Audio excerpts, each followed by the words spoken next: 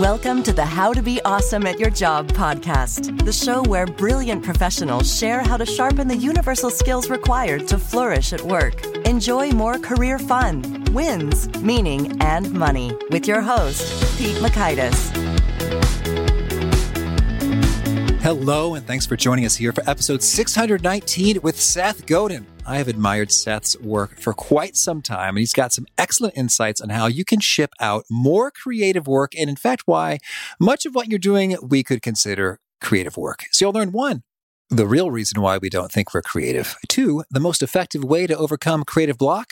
And 3, why you should embrace your imposter syndrome. So if you want to check out the show notes or the transcript or the links to items we've referenced, you can find them at awesomeatyourjob.com/EP619. Now here's Seth's story.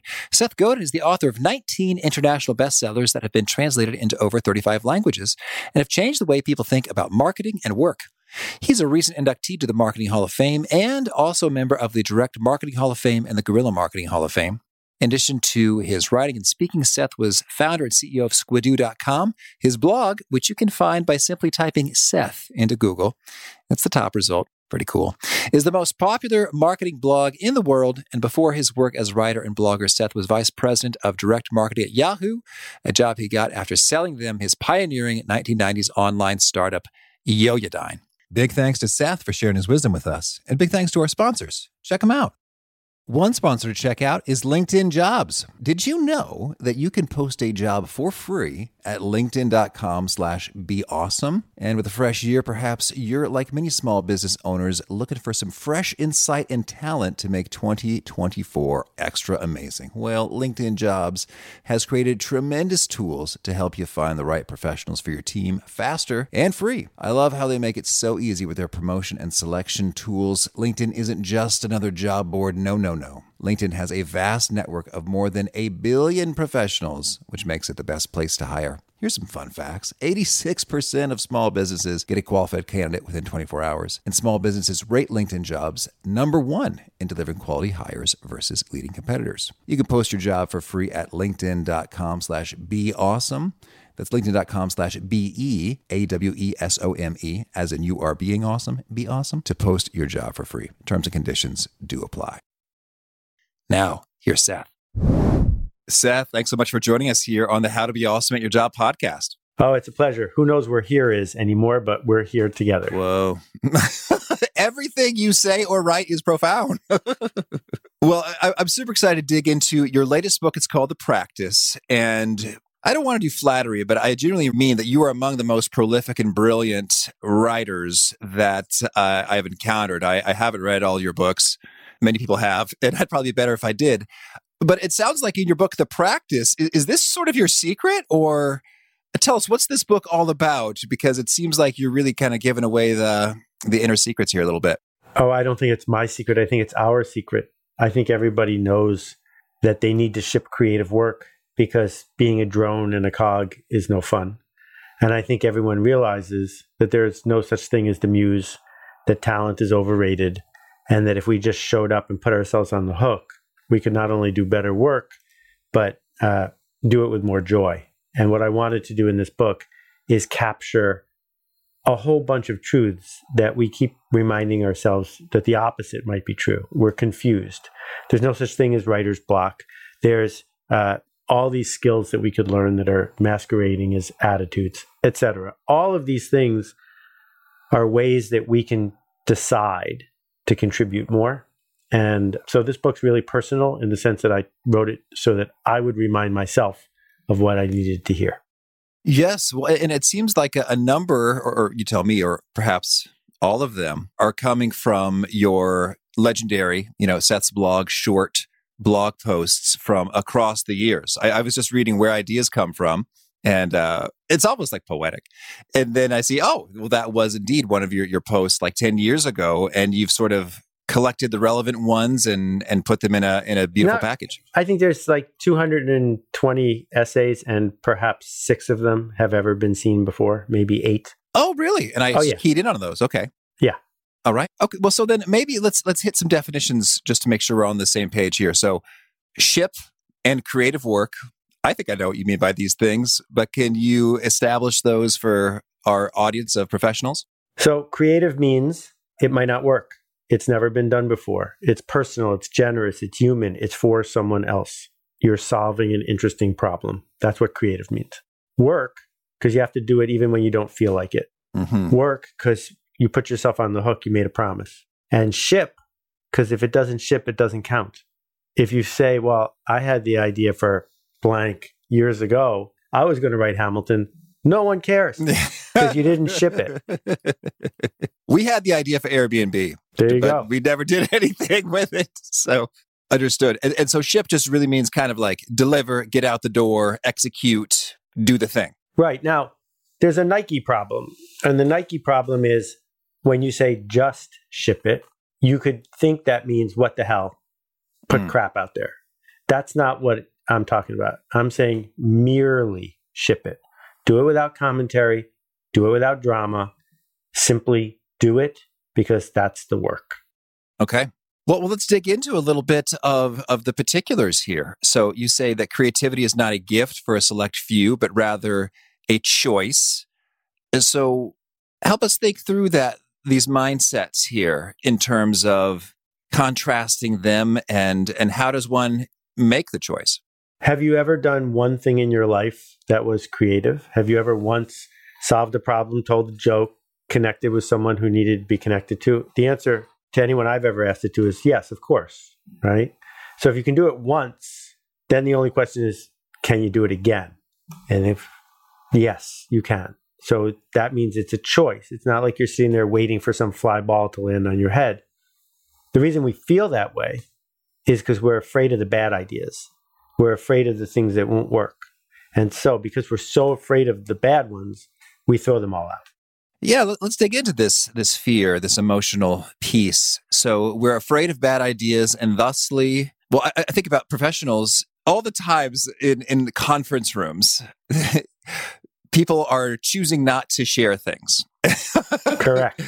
And a lot of that is fear, maybe with good reason from experience. They get their hand slapped or they get yelled at or dismissed or invalidated in one or another way. Well, can you help us think through? It's like if you got some things to share and you got some fear, what should we do? Fear has some very important elements. Fear that keeps you from crossing the highway on foot at rush hour is a good thing. Fear of a saber-toothed tiger is a good thing.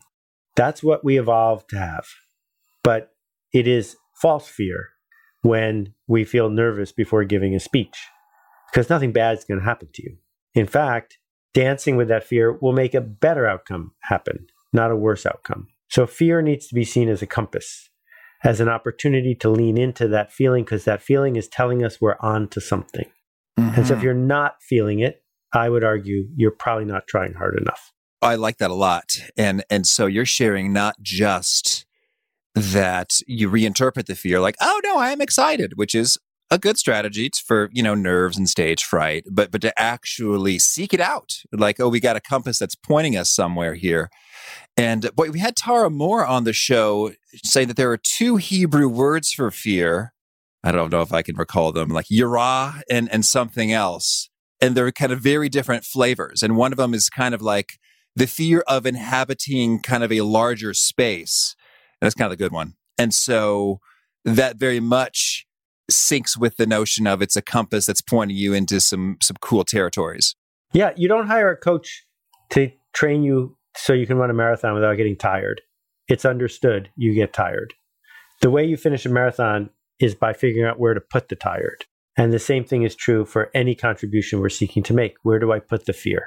Mm-hmm. And so where do I put it in terms of your internal mental categorizations of what does this mean and how do I respond to it? That's right. And a lot of people are just hoping it will go away. And it doesn't go away. Well, I think that's encouraging to hear right now. I mean, you're pretty legendary. And so you're sharing on the record that you're still feeling the fear and the stuff right here, right now with this book?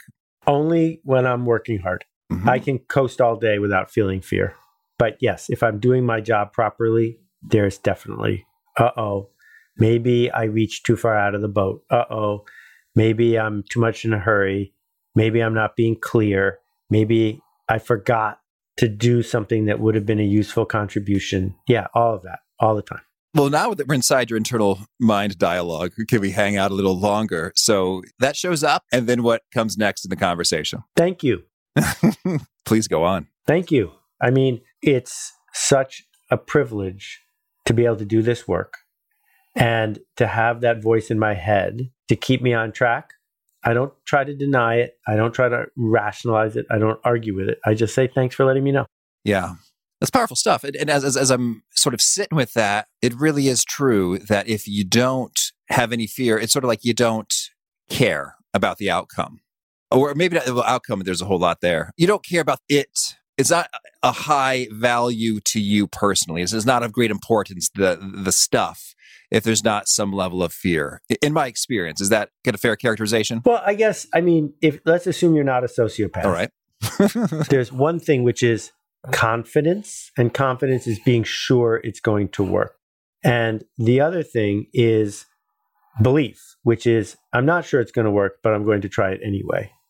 And if all you're doing all day are things that you are confident about, then you've got a challenge, because it means you're not doing any art. You're not creating anything.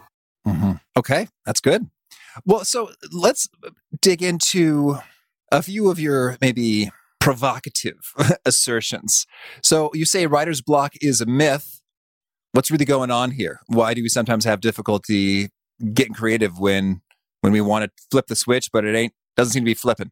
Well, no one gets talker's block or bicyclist's block or plumber's block. So there's no reason to think that writer's block would be an exception. What we really have is fear of bad writing. And if you do enough of the bad stuff, some good stuff will get through. But to say I am incapable of typing something is absurd. What you're saying is, because I am so afraid of what might come out, I don't want to type anything. Okay. Well, and then I suppose it's quite possible, and maybe this is a different phenomenon. I mean, you could type something and it might be bad. I guess there are times in which you're in the flow, you're rocking, you're grooving, and there are times when you're not, and it's like, okay, I could throw some sentences on this page that I will surely delete afterwards, versus, oh, wow, this is amazing. So talk to us about flow. How do we get more of that? Well, so people want flow and then they'll do the creative work, but that never is the way it works. You do creative work when you don't feel like it, and then flow shows up. And I appreciate your kind words about my writing, but I write bad stuff all the time. You just don't see it. And my friend Isaac Asimov wrote 400 books, published them. And he told me that his secret was he typed for 6 hours a day, every day. And I got to tell you, typing a book only takes about 3 days. Writing a book takes a long time, because it's figuring out which words to leave out that take all the time. Well, and so then let's think about Seth's blog for a second here. So every day, is it 100% of days? It sure looks like it, as I've been there. You're putting something out. Sometimes you don't feel like it. Oh, I write 3 or 4 or 5 blog posts for everyone you read. And I have a backlog because I don't want to break a streak. I don't wake up at 4 o'clock in the morning and type something and hit publish. All right. So you've got a backlog and you're cranking whether you feel like it or not. And are there some rituals there for you? Well, the real ritual is I ask myself a question every single time I see something in the world that I don't understand. And it's, why is it like this? Because I refuse to believe the world is magic. And so I want to understand, how does a refrigerator work? And why do some doors pull and some doors push? And how did that person get elected? Everything around us happened. Why did it happen? And if I find that my answer is worth sharing, it becomes a blog post. Oh, I love this so much. So why is it like this? Gets the wheels turning in all kinds of places. And then what happens next? So you've got a curiosity about the refrigerator or an election outcome. I mean, do you Google or what's the next step? No, you make an assertion, right? I mean, some things you can look up, but not many. You make an assertion about what are the fundamental human desires and needs and wants and hopes and dreams and fears that led somebody to do what they did, right? And Milton Friedman would like to believe that everything happens because you get paid. Well, that's clearly not the case. So why is it that there's hundreds of thousands of people with podcasts who deep down know they're never going to make a lot of money doing it, right? Why is it that when Monster came out with Beats headphones, which could be seen in any test to be inferior to headphones that cost much less, how did they build a multi-billion-dollar brand? Right? Why did people buy those headphones? Questions like that. Yeah. Well, you're right. And they really do get you. Well, I guess that's what I find so intriguing is like you've posed these questions and I'm already curious about them, like the refrigerator and the Beats. Like I kind of want to know now. And so, but you say the next step is not so much to go Google something, but to think more about the deep fundamental human stuff behind it. Yeah, I mean, that doesn't work for physics. Refrigerators, you should not make assertions. You should just Google how they work. Someone desired cold profoundly for their food. Okay, gotcha. But with the Beats, though, I almost did it right now. The history of Beats headphones. But you stop and think like, what is it people want? What are they after? What is that has the brand speaking to? It's like they want to be cool with a particular flavor of cool. It's like, I want to be like Dr. Dre. Or so I'm just spitballing you're onto something. Yeah. I mean, I think what Noel figured out was that headphones were a chance to create jewelry for men. And he came up by working with Dr. Dre with a piece of jewelry for a certain demographic, psychographic that you could justify wearing right next to your face. Mm-hmm. And the market for jewelry is so much bigger than the incremental add-on market for electronics that do a job, right? Because those are a commodity. And what happened in many communities is having artificial Dr. Dre's lowered your status. Having real ones raised your status. And so that's what he was selling was status, not audio reproduction. Okay, thank you. Well, let's think about, as I read your book, The Practice, what comes to mind are those who are producing, I don't know, books, videos, movies, etc. I liked your definition of creativity was broader. But if you imagine yourself in the environment of a white-collar worker, going to an office when you could go to an office and interacting there, what are you thinking that there's something that this community of professionals likely does that stifles their creativity? Are there some recurring mistakes that you encourage folks cut out? Well, yeah. The biggest one is they think it's not their job. Like, let's pick an accountant. Accounting is not bookkeeping. Bookkeepers are generally, my bookkeeper accepted, generally commodity providers that you don't care who it is. You just give them the data and they give you back the answer. It is a cog job. But to be a successful accountant, you're doing something that involves engaging with other humans, right? So the accountants at Enron did a bad job, but not because they were bad at bookkeeping, but because they lost their moral compass and weren't able to have creative, useful conversations with their clients. And that's hard work. And it's different every time you do it. So it's so easy to avoid it and say, I'm just an accountant. Mm-hmm. When in fact, if you want to win at accounting by any measure, you have to be a human before you're an accountant. And to be a human means you have to solve the interesting problems that accounting presents. Yeah. Well, I'll tell you what. That's exactly why I've stuck with my accountant for all this time. It's like, for one, I thought, I'm not really good at this stuff, so maybe I probably should outsource it. But then when I look at the bill, it's like, oh, do I want to keep with this? But sure enough, it's like these little gems. It's like, oh, well, you know what? If you're a single member LLC, but we have you taxed as an S Corp, then the result is that a portion of your stuff is a wage and the other portion is not subject to payroll tax. Like all this stuff is like, so you're just making money appear for me. Oh, thank you. It's like you create more money than I pay you and take something off my plate. You're huge. Yeah, but I got to interject here. It's much deeper than that. He didn't simply make you more money because there are lots of ways someone could make you more money. They could teach you to be a bond trader. What he did was he made you feel smart. He made you feel like to not hear this tomorrow would make you stupid. He helped you with your reflection of your own status, which changed your relationship with other people around you. So there's layers beyond layers beyond layers. And this accountant may think that all they're doing is work in the system, but what they're really doing is understanding what Pete needs to hear to feel engaged in a positive cycle. Yeah, that connects. And I recall Well, I just want to hit this for a moment. This notion of layers and the human needs and desires.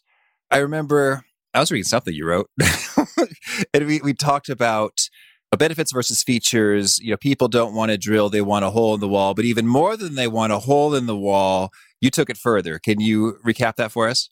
Sure. So Ted Levitt in '62 wrote that no one wants a drill bit. What they want is a hole, and they have to buy the drill bit to get the hole. And I went, no, you don't need a hole. You need a place you put your lag bolts. Well, you don't need that either. You need a way to hang the shelf. Well, you don't need that either. You need a way to get the books off the coffee table. And you don't need that. You need the way it makes you feel when your spouse says thank you. That's why you went to the hardware store. And so likewise with this accounting situation, it's like, well, yeah, there's some economic stuff going on, sure. But even more so, it's true. I do like feeling smart. and I do like feeling like together we have accomplished something that is, I don't know, optimal, clever, that is, we found an opportunity legally and appropriately, and we grabbed it in an exciting way. It was exciting for me. I don't know, even though it was accounting.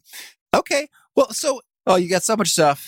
Let's hear about imposter syndrome. So you posit that that's not so much something that we need to cure and get over, but rather it's something else. Tell us about that. Right. So no one talked about imposter syndrome until two women wrote about it 30 years ago. And now suddenly people are acknowledging that they have it too. They feel like a fraud. Who are they to speak up? Who are they to have a podcast? Who are they to be creative? How do I make it go away? How do I make imposter syndrome go away? And people are surprised when I say, well, but you're an imposter. It can't go away because you're an imposter. You're accurately feeling something, which is if you're leading, if you're doing something that hasn't been done before, you can't be sure you're right. You can't prove that you're qualified. Therefore, we have to embrace the idea that all leaders at some level are imposters. And again, it's a symptom that you're doing this generous creative work. So once we embrace that, then we feel okay about it, or what happens then? No, you never feel okay about it. Not if you're a normal person. What you do instead is say, this is work. That's in the subtitle, right? Be awesome at your job, not be awesome at your hobby. If it's your hobby, you should do it exactly the way that gives you short-term and long-term joy. But if it's your work, well, good news. You don't get blisters and calluses at your job. You don't have to stand outside in the rain and dig a ditch. Bad news. You have to do emotional labor. And the emotional labor means dealing with imposter syndrome. It means dancing with fear. It means showing up when you don't feel like it because it's work. Yeah, I really like that. When you put them right next to each other as a contrast, it's like you're choosing a form of hard or a form of discomfort.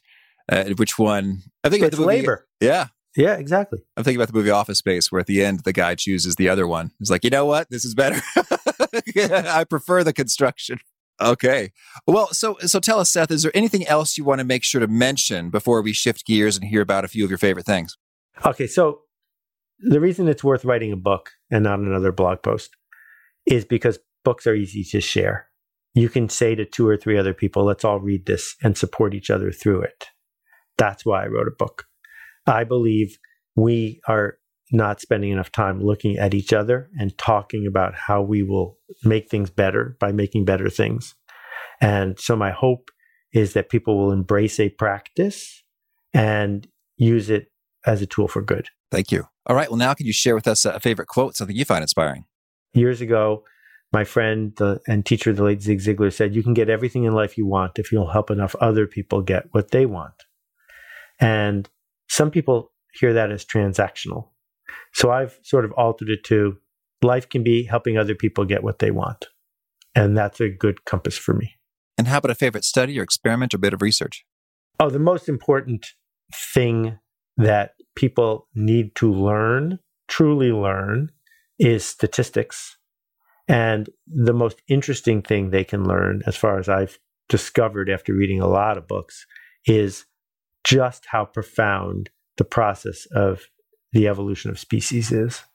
If you want to understand how COVID is doing what COVID is doing, if you want to understand epidemiology, if you want to understand how we have to dance around our future on this planet, you need to understand what Darwin figured out, that many, many small changes repeated through inheritance over long periods of time creates the world. Oh, Seth, you're so fascinating. Statistics. I didn't expect you to say that. Why is that so critical? I read an essay last week that we should get rid of calculus in high school and teach everyone statistics instead, because you don't need to know calculus. Calculus is a stepping stone to higher math, but very few people need higher math. Everyone needs statistics. The people who think that the polls were wrong on the last election don't understand what polls are. The people who don't get what interest rates are and why risk even exists in the world. I mean, all of it. You can see the world so much more clearly if you understand what statistics are. Okay. And how about a favorite book? I think it's really weird that people associate books only with school. The average American reads 2 books a year, buys 1, and that it's awkward to talk about a book you wrote. But the book I wrote, Linchpin, which took a year of my life, which changed my life, which I listen to on audio on a regular basis, is a book that I would say to people, here, I wrote this. I hope you'll check it out. And a favorite tool, something you use to be awesome at your job? Okay, so the best tool I've purchased in the last year is an Austrian smoothing plane. It costs $300. It takes shavings of cedar that are microscopically thin. And it's just, every time I touch it, it makes me smile. It's just magnificent. And in terms of my job, I just discovered the Indigo Press, which can be used to print PDFs in book form. Like, it's one giant laser printer bigger than a house. And I've used it before, but now it can print, and I know we're on the radio, but you can see these. It can print these matte packaging, for example, that you might find at Whole Foods that they put granola in. And it can do small runs of just a couple thousand at a time. And so I found this company called ePack that has an Indigo printer. And I just got to say, I just keep looking at this stack of things that I made, and it puts a big smile on my face. So that's a giant tool, and an Austrian smoothing plane is a small tool. And between them, you might find something juicy. What is it about the Austrian smoothing plane that makes you smile? It does exactly what it's supposed to do with no complaint. It's perfectly engineered. It doesn't weigh a lot. They could have made it heavier. It doesn't have unnecessary controls, but the controls it has do exactly what they're supposed to do. And I've been woodworking for 40 years, more, 50, but I'm not great at it. But this tool, I was great at it. And that says something about the design of the tool. Mm-hmm. And how about a favorite habit? I don't go to meetings. I don't watch television. And I don't eat meat. I think those 3 habits have helped me a great deal. Tell me about not going to meetings. What do you do instead? I think a conversation between 2 people is not a meeting. It's a conversation. Those are good. If you're putting together a bunch of people so that you can make sure they're working today, that's just about compliance. That should be canceled. If you really want people's input, you should create a shared Google Doc and create an environment where people will be encouraged to contribute to it. If you want to tell people what the specs are for the tech standards at the conference you're running, you should send a memo. That there's so many things that we're doing today, because Zoom is so easy to click a button on, that consume most of our day, that are mostly about power, not about communication. Seth, tell us, how do you decline a meeting invitation? Oh, I think there's very few penalties for being respectful, clear, and direct. And so I say, I'm sorry, I can't do this meeting. Can you send me a Google Doc instead? All right. That's short and sweet. Well, all right. Next up, you've written a lot of stuff. Tell me, is there a particular quotable gem that you hear more often than others? Like, Seth, I loved it when you said blank. I would say the shortest blog post I recall writing ever is the one I hear about a lot. I don't know if it's the most. It's, you don't need more time. You just need to decide. All right. And if folks want to learn more or get in touch, where should we point them? You can get excerpts from the practice at trustyourself.com, which used to be the title of the book, but I changed it with my editor, but I kept the domain. And you can read 7,500 blog posts if you've got some spare time at seths.blog, SETHS.blog. And I loved your bio. You can get there just by Googling Seth. There's a power move. That's good. It's the equivalent of my Dr. Dre headphones. And you have a final challenge or call to action for folks looking to be awesome at their jobs. It's pretty simple. Never, ever say, I'm just doing my job. Simply do your job. Do it in a way that we would miss you if you were gone. Because, yes, management has been exploiting labor for a really long time. But if you're going to go to work anyway, you might as well go to work and be a linchpin. Seth, this has been a joy. Thank you so much. I wish you lots of luck and fun in all the ways you're shipping work. Well, I appreciate it. Thanks for the time. We'll see you. I think the piece that stuck with me the most was when you don't feel okay about what you're putting out there, like you're an imposter. And he said, you never feel okay about it, not if you're a normal person. What you do instead is say, this is work. Be awesome at your job, not be awesome at your hobby. If it's your work, good news, you don't get blisters and calluses at your job. You don't have to stand outside in the rain and dig a ditch. The bad news, you have to do emotional labor. And the emotional labor means dealing with imposter syndrome. It means dancing with fear. It means showing up when you don't feel like it because it's work. That's so huge for me because I think sometimes we think if there is an unpleasant emotion, or hey, I'm guilty. If I think there's an unpleasant emotion, something is wrong. It needs to be fixed or addressed. It's like, no, this is just the kind of hard that we're dealing with here. And it's not the heart of it's raining and I've got blisters digging a ditch. It's the heart of, I'm uncertain, I'm uncomfortable. There's emotional labor. There's cognitive load, challenge, unresolved tension. And that's how our jobs are hard. And that's okay and normal. Just as it's okay and normal for it to be hard to dig a ditch in the rain. And we can kind of embrace that and just work with it and move right along. It's all good. Not a problem. Just something to feel and experience and work through that tension. Great stuff from Seth Godin. The show notes, the transcript, the links to items we've referenced are at awesomeatyourjob.com/EP619. If you haven't already, I recommend you push subscribe to catch our next guest, Anne Grady. She's back with some pro tips on resilience and how to have more of it. Hope to catch you there. And peace. Thanks for listening. To get the most out of the show, we recommend 2 key things. First, check out the extra resources at awesomeatyourjob.com. You can find this episode's transcript and links, as well as the perfect episode for your situation. You can search the full text transcripts of hundreds of episodes or explore episodes tagged by topic and competency covered.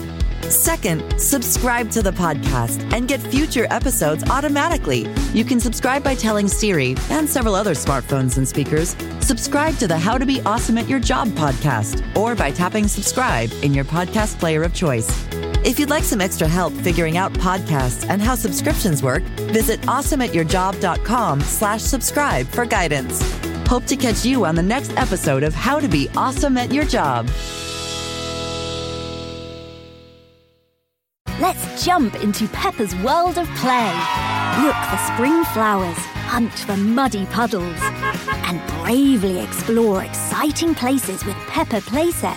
Peppa Pig, inspiring kid confidence.